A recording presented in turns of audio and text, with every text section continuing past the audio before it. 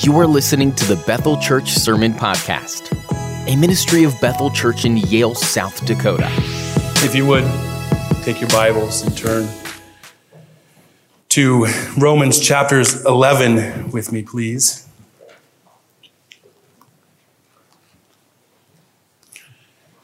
We find ourselves in the middle of Romans 11.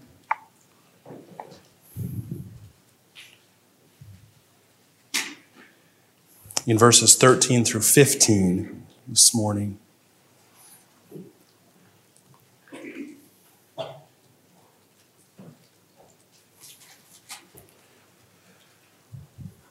Let's just back up and read from verse 1. If you would stand with me as we honor the reading of Scripture together. I ask then, has God rejected his people? By no means, for I myself am an Israelite, a descendant of Abraham, a member of the tribe of Benjamin. God has not rejected his people whom he foreknew. Do you not know what the Scripture says of Elijah, how he appeals to God against Israel? Lord, they have killed your prophets, they have demolished your altars, and I alone am left, and they seek my life. But what is God's reply to him? I have kept for myself 7,000 men who have not bowed the knee to Baal. So too, at the present time, there is a remnant chosen by grace.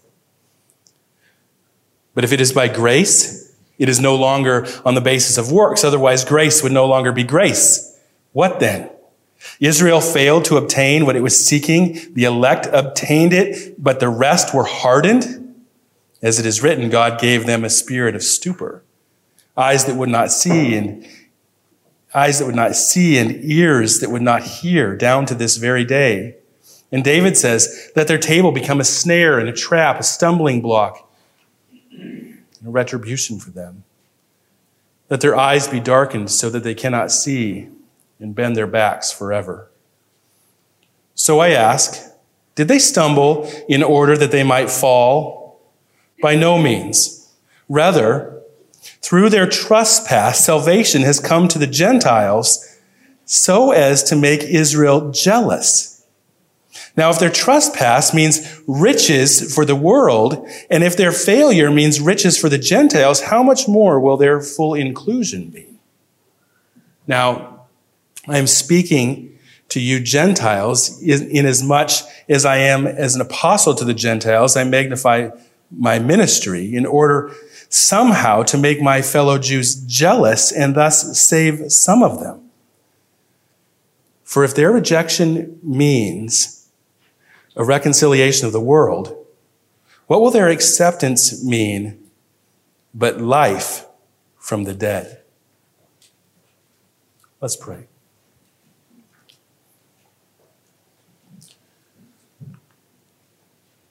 Our Heavenly Father, we come to your word this morning, Lord, and we pray that you would just bless the reading of it. Lord, we pray that as it is proclaimed and taught, Lord, we pray that it would go out and it would not come back void. Lord, we pray that you would take your word and implant it deep in our hearts. We pray that you would use it to encourage us, to shape us, to mold us, to point us to the person, the work of Jesus Christ, so that we might truly rest in what he has done. Lord, we pray that above all things this morning, that the name of Jesus Christ would be honored and exalted in our hearts as King. And we pray these things in Jesus' name. Amen. You may be seated. If you look at the title of the message this week, Life from the Dead, you might think at first that it sounds a bit strange because we're in the middle of a study about the nation of Israel and what their rejection of the Messiah means. that God's word is still true. It has not failed, even though the nation of Israel is by and large rejecting their Messiah. The title might sound a bit strange in that it is obviously speaking of a nation as dead. But yet that's exactly what Paul is doing at the end of verse 15. For if there, Israel's rejection means the reconciliation of the world, what will there, again, Israel's acceptance mean, but life from the dead? In short, what Paul is saying is that we should not just write the nation of Israel off. That might be oversimplifying things a little bit, but this is what he is saying. It would be easy to see the hostility and the arrogance of the Jewish people and focus evangelism efforts elsewhere. To say in one's heart that, well, their heart is hard. They've had their chance. They haven't come to faith anyway. But Paul is making a remarkable prediction in this chapter, and that is simply that the nation of Israel will not be hard forever. They will see the gospel both presented to the Gentiles and the riches that the Gentiles experience in the gospel, and this will cause jealousy. We talked about this last week, and all of this will serve to draw the Jewish people to their Messiah, and the time of rejection will be over. Now, we should be clear about this, that the details of the prediction here, we should be clear about the details here a little bit because we all want to be on the same page. Some people have different things in their mind when they read things like this. I've heard some people say, well, this means that there is going to be an unprecedented revival that is going to take place amongst the Jewish people. The fact is, we're not really told that. Some people have imagined every Jew becoming a Christian just on the basis that they are Jews. They'll not even have to hear the gospel. They just automatically believe.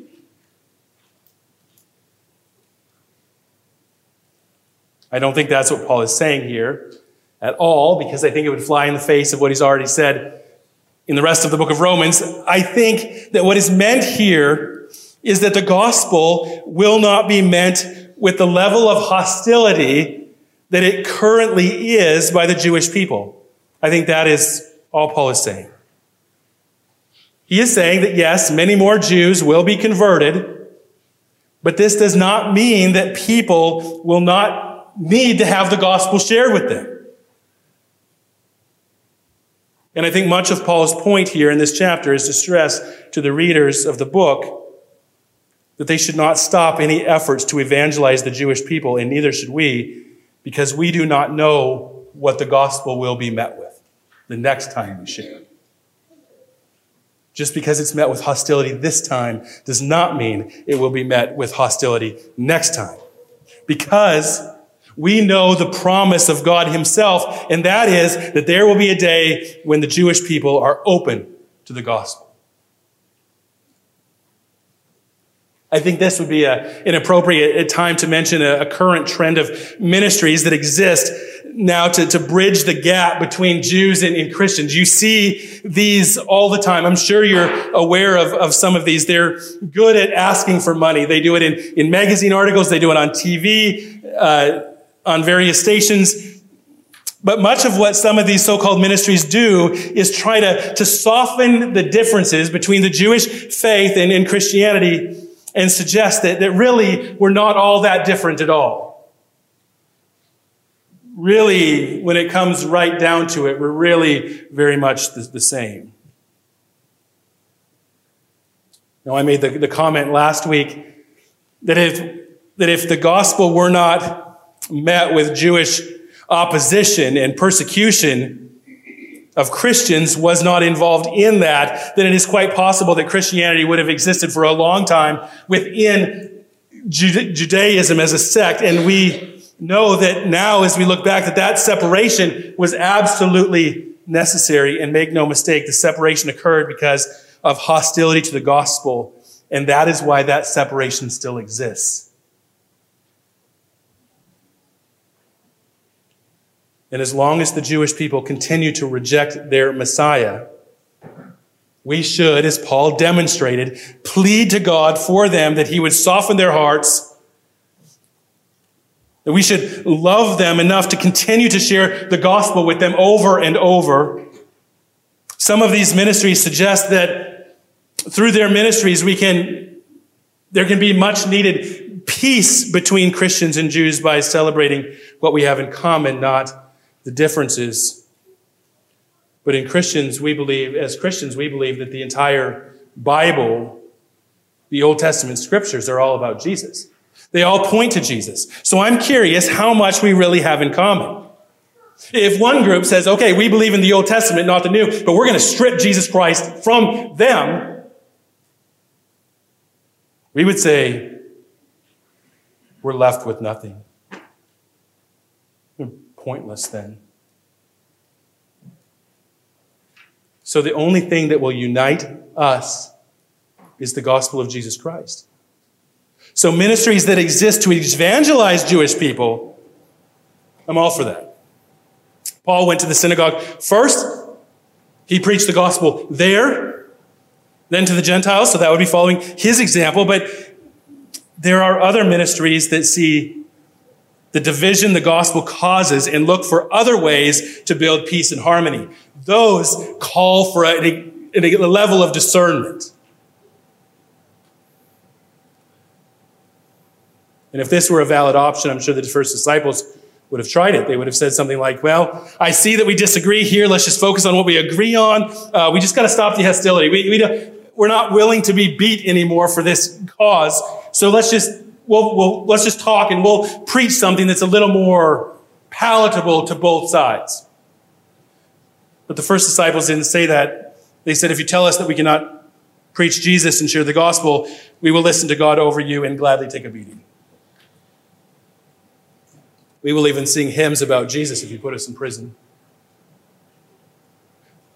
Paul here in verse 6 has really pointed out the difference between the Jewish and Christian faiths, and that is that one is by works, the other is by grace, and the two cannot be mixed.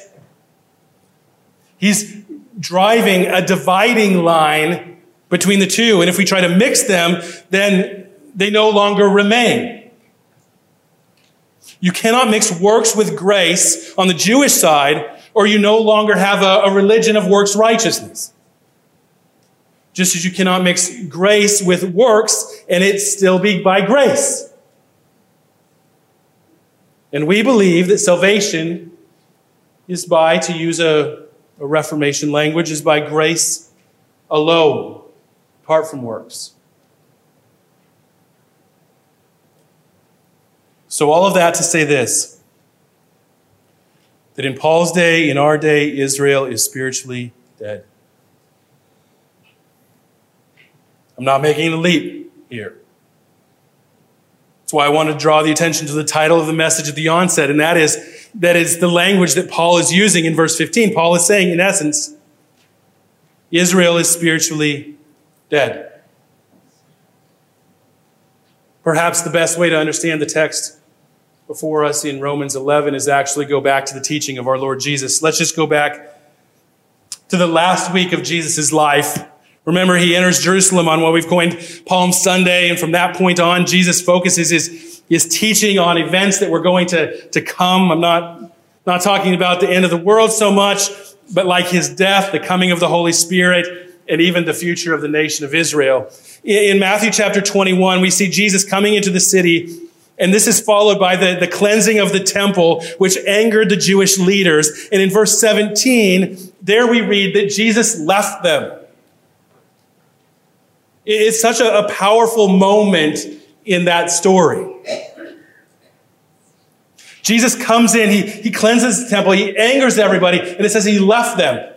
All this hoopla about Jesus coming into the city, and Jesus turns around and leaves. The statement, he left them, is both literal and figuratively. Jesus did leave. He went back out of the city. He went to Bethany, where he and his disciples spent the nights of his final week. Now, this is important. Jesus has just cleaned out the temple. He's angered the religious leaders. He's left them, went out of the city, and now he returns. And as he's returning, he sees a fig tree. And he approaches it to find figs, but it was barren. So Jesus curses it, saying in verse 19, "May no fruit ever come from you again." This was not just an episode of an irritated Jesus displaying his power and his ability to curse a fig tree. But it is a parable being played out where the fig tree represents Israel, who was supposed to have been fruitful, but was not, was therefore judged by its bitterness and hostility. Jesus then goes on to tell two more parables. The first is in Matthew 21, 28 through 32. If you're following along, it concerns two sons. Each son is told by the father to go and work in the vineyard. One says that he's going to go do it, but he doesn't. The other refused to go to the vineyard, but later does. And Jesus asked which son did what the father wanted. And his hearers are right. They say it was the one who actually went in the vineyard and worked, as the father asked him. So Jesus then makes this application in verses 31 and 32. Jesus said to them, "Truly I say to you, the tax collectors and prostitutes go into the kingdom of God before you. For John came to you in the way of righteousness, and you did not believe him. But the tax collectors and the prostitutes believed him. And even when you saw it, you did not afterward change your minds and believe him." Just let that sink in for a moment. What's the point? Clearly, it's not what we say that matters with God, but what we do. And what God requires of us to do is repent of our sins and believe on the Lord Jesus Christ. And the people as a whole have not done this. Notice there in that parable how Jesus speaks of the Gentiles. He could have just said Gentiles. Why do you think he uses the language he uses here? Prostitutes and tax collectors. He's making a point about those who are trying to earn righteousness by law keeping. His point isn't that only Gentiles or non-Jews are getting it. Right? The good ones. The self-respecting Gentiles, if there was such a thing. But he's saying that non-Jews are being saved who are involved in detestable sins. It's a really powerful parable. You're not getting it. The kingdom of God is going to be taken away from you. And it's going to be given to these people you think are dogs. But not just the people you think are dogs. The worst of them. Tax collectors, the prostitutes. They're getting it. They're believing in Jesus. They're trusting in him for their salvation. That parable is powerful. The second one he tells is even more catastrophic. This parable is in verses 32 through 44. It's about a landowner who planted a vineyard, leases it out to tenant farmers. He goes away on a journey, and when the harvest comes, he sends his servants to collect his share of the produce. Instead of giving it to him, the ones tending the vineyard seize the servants. They beat one, kill another, stone a third. And the last time, the landowner says, "I'm going to send my own son," thinking that they're going to respect him, but they don't respect him. They don't receive him. They kill him too. Jesus then turns and asks a question. When the owner of the vineyard comes, what will he do with those wicked tenants? The religious leaders, who in the story are the tenants, answer by saying that he would put those wretches to a miserable death in verse 41. The meaning of the parable is clear. God is the Father. Jesus is the Son. The hearers are the tenant farmers. And Jesus then quotes Psalm 118:22, which says, "The stone that the builders rejected has become the chief cornerstone." And then in verses 43 and 44 says this, "Therefore I tell you, the kingdom of God will be taken away from you and given to a people producing its fruits. And the one who falls on this stone will be broken into pieces. And when it falls on anyone, it will crush him."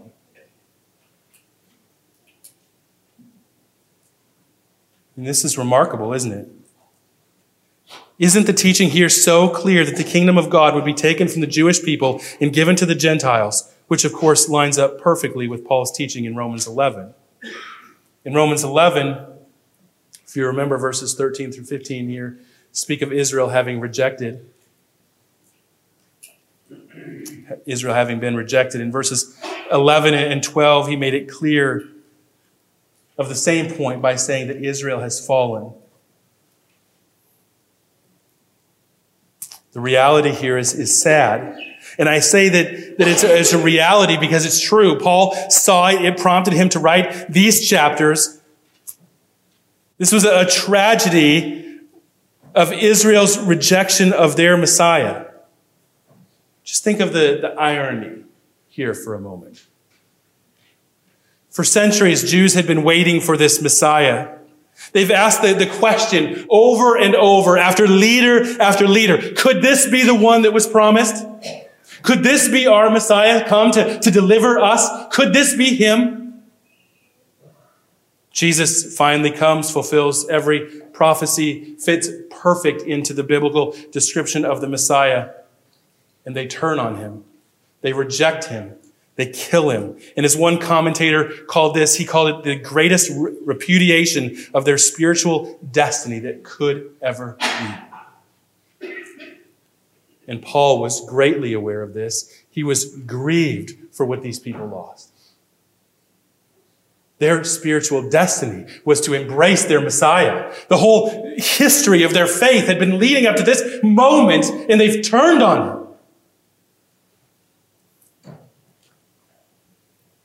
By rejecting Jesus, the nation of Israel lost their true spiritual heritage. For instance, they still had feasts. They still had celebrations. And they still do, but those are meaningless without acknowledging what they stood for. Let me just give you one example.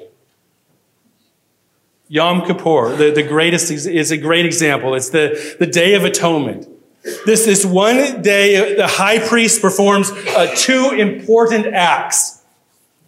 First, he was to sacrifice a goat and take some of the blood into the most holy place of the temple, sprinkle it on the mercy seat of the Ark of the Covenant, making atonement for the sins of the people. So that the blood of the innocent came between the holy presence of God and them.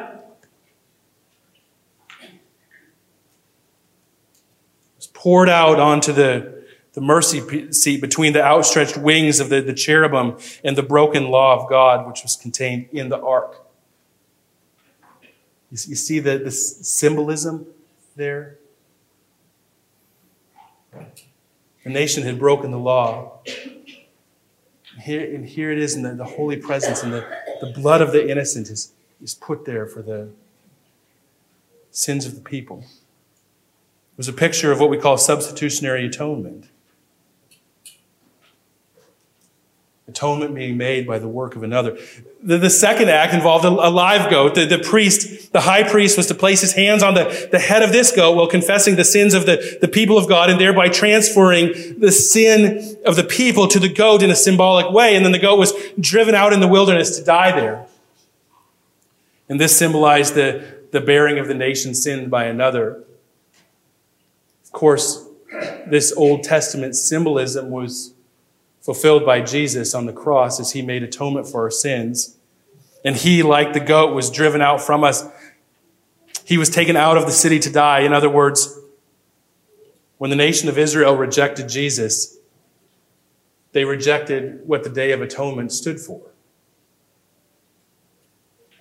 Today, to celebrate Yom Kippur means what?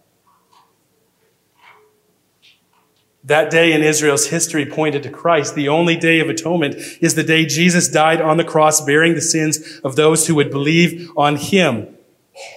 To miss Jesus in that event is to miss everything.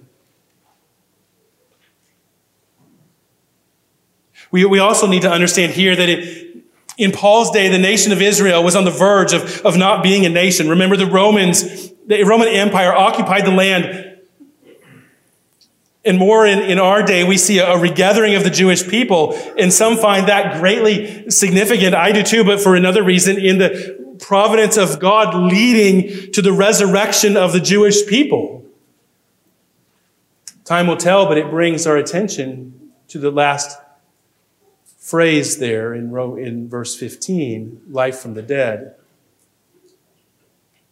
There are a number of options as to what exactly that phrase means. I don't think it's necessary to go into all of them, because I think that the meaning is clear enough. Now remember that Paul here is using some generalized language. He has to. We've said that he's been painting with a broad stroke, a broad brush. For instance, when we speak of Israel rejecting the Messiah, we don't mean that every single Jew has rejected Jesus. That's simply not the case. Some are being saved. Paul himself used this as a point in the text we just read a few moments ago, that God's word has not failed because he's saving some of us. He saved me, and he kept 7,000 in the day of Elijah. He kept a remnant. There's still a small number. And God is still saving Jews. Just broadly, the people are so hostile to the gospel that one can say that the nation of Israel has rejected the Messiah. So the phrase life from death here should be seen in the same way. That when this time comes, the nation of Israel will not be seen as rejecting the Messiah, but open to the gospel. Right now, their rejection and hostility is seen as death. Just as one who is not converted is described as dead in their sins, so in a figurative sense here, we see a resurrection of a nation that is going to happen. I think that's Paul's point. So think about where we are in the text. The nation of Israel is dead, unconverted, lost in their sin, hostile toward God. What then is the solution? We just sit back and wait? Sit back and watch? What is the solution when a nation is described as dead because they're hostile toward God, they're in their sin, by and large they're not being converted, they're rejecting the Messiah? What's the solution to everyone who's dead in their sins? It's to be born again, isn't it? We need God because only God can give life. It's only God who can raise the dead, and this is exactly what he does. We should not be surprised that God says this about the nation of Israel, because this is what God has done in our life. If you're a believer, if God can raise us from being dead in our sins to life and unity with Christ, then for sure that he can do this with the nation of Israel too. Doesn't this phrase in verse 15, life from death, remind you of John 11? It does me. We talked about, at the onset here, a little bit about Jesus last week, and we talked about Bethany. Remember who lived there? Lazarus, Mary, and Martha. And in John 11, Jesus had been away from Jerusalem preaching by the Jordan River. And during that time, Lazarus gets really sick, and his sisters send word to Jesus, but Lazarus dies, and he's been in the tomb 4 days before Jesus gets back to Bethany, where Lazarus' sisters were. Jesus then talks to each sister privately for a moment, Mary and Martha. He told Martha that he was the resurrection and the life, and that he who believes in Jesus will live even though he dies, and whoever lives and believes will never die. That's verse 25. This was a declaration that Jesus is able to bring life from death. And notice that Jesus is speaking here both spiritually and physically. When Jesus asked where Lazarus was, and the sisters and their friends led Jesus to the tomb, and Jesus asked to have the stone removed, but Martha protested then and said by this time there would be a terrible stench because of how long he's been in there. But Jesus told her in verse 40 that she would see the glory of God. So they move the stone. Jesus prays to the Father, and then he addresses Lazarus and asks him to come out.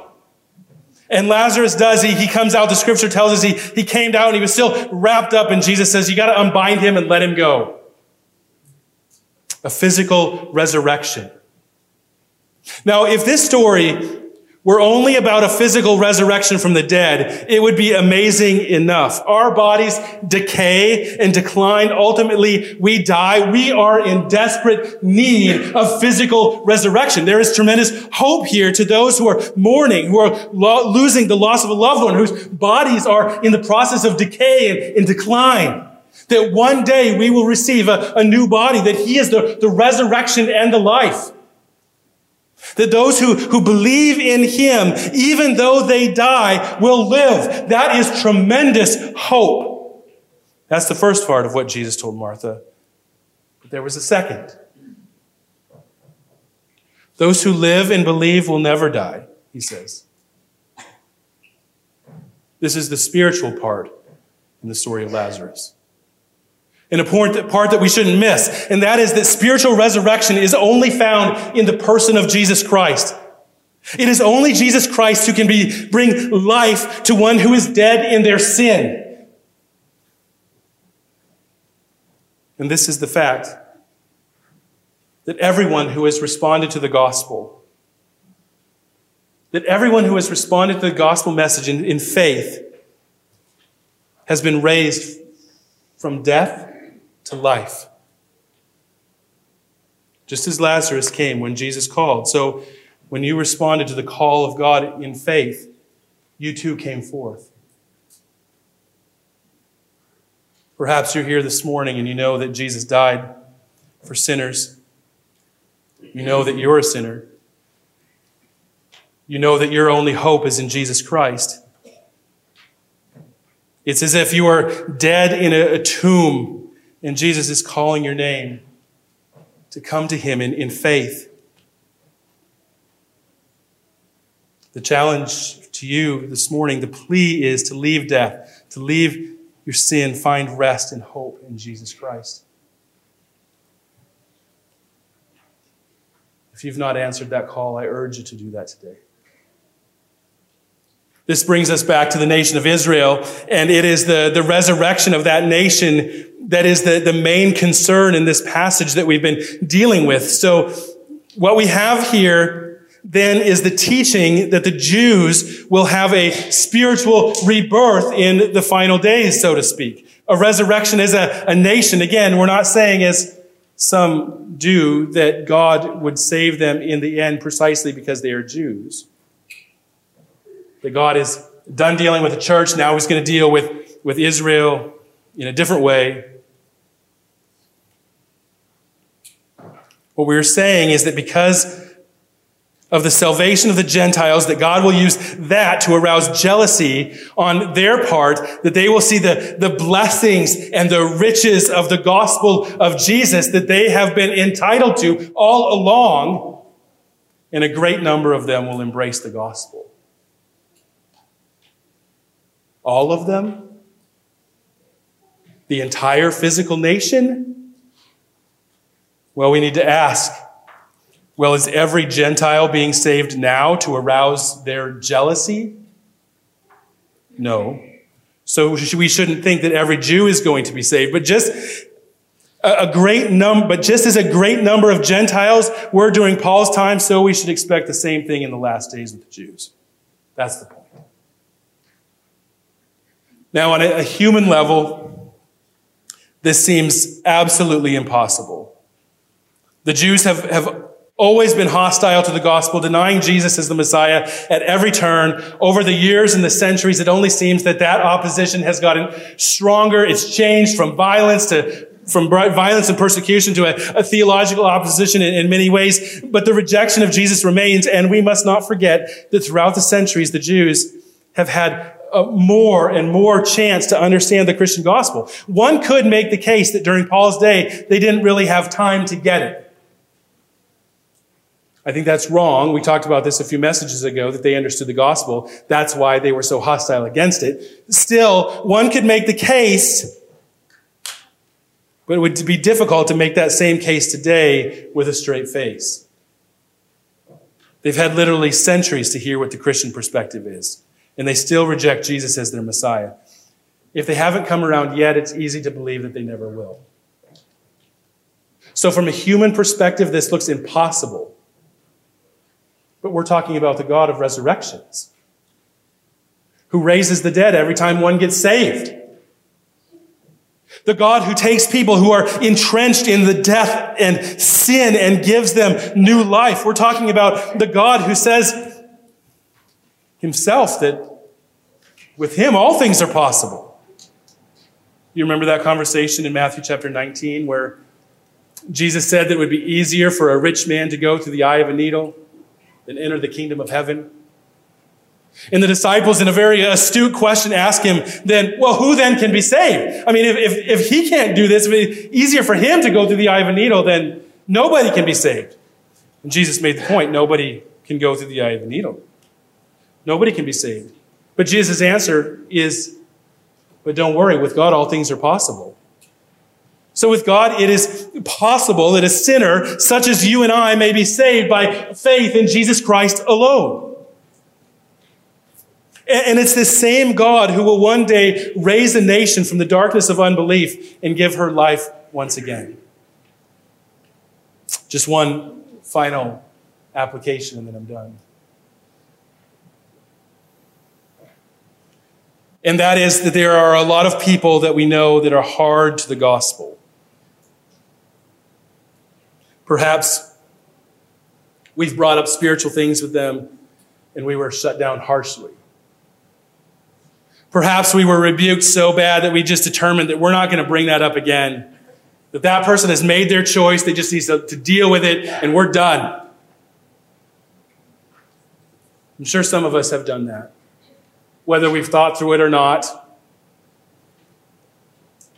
Nobody likes to be rejected.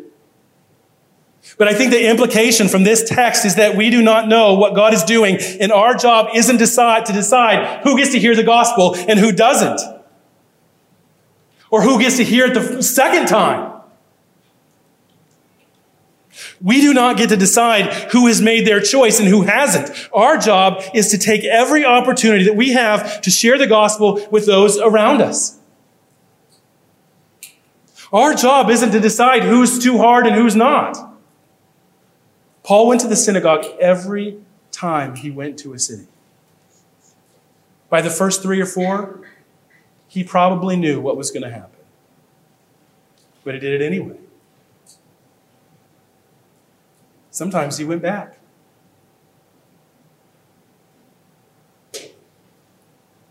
What about us? In our efforts to share our faith with those around us?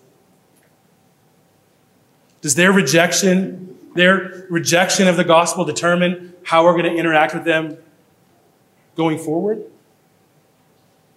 We're just going to say, okay, they've rejected the gospel, so we're going to interact with them on different terms now. They've rejected the gospel, so we're not going to,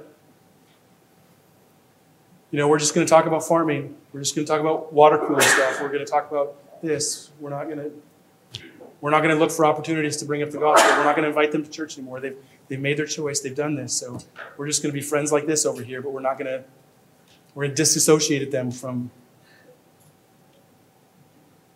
It's not the proper response. We don't get to decide that.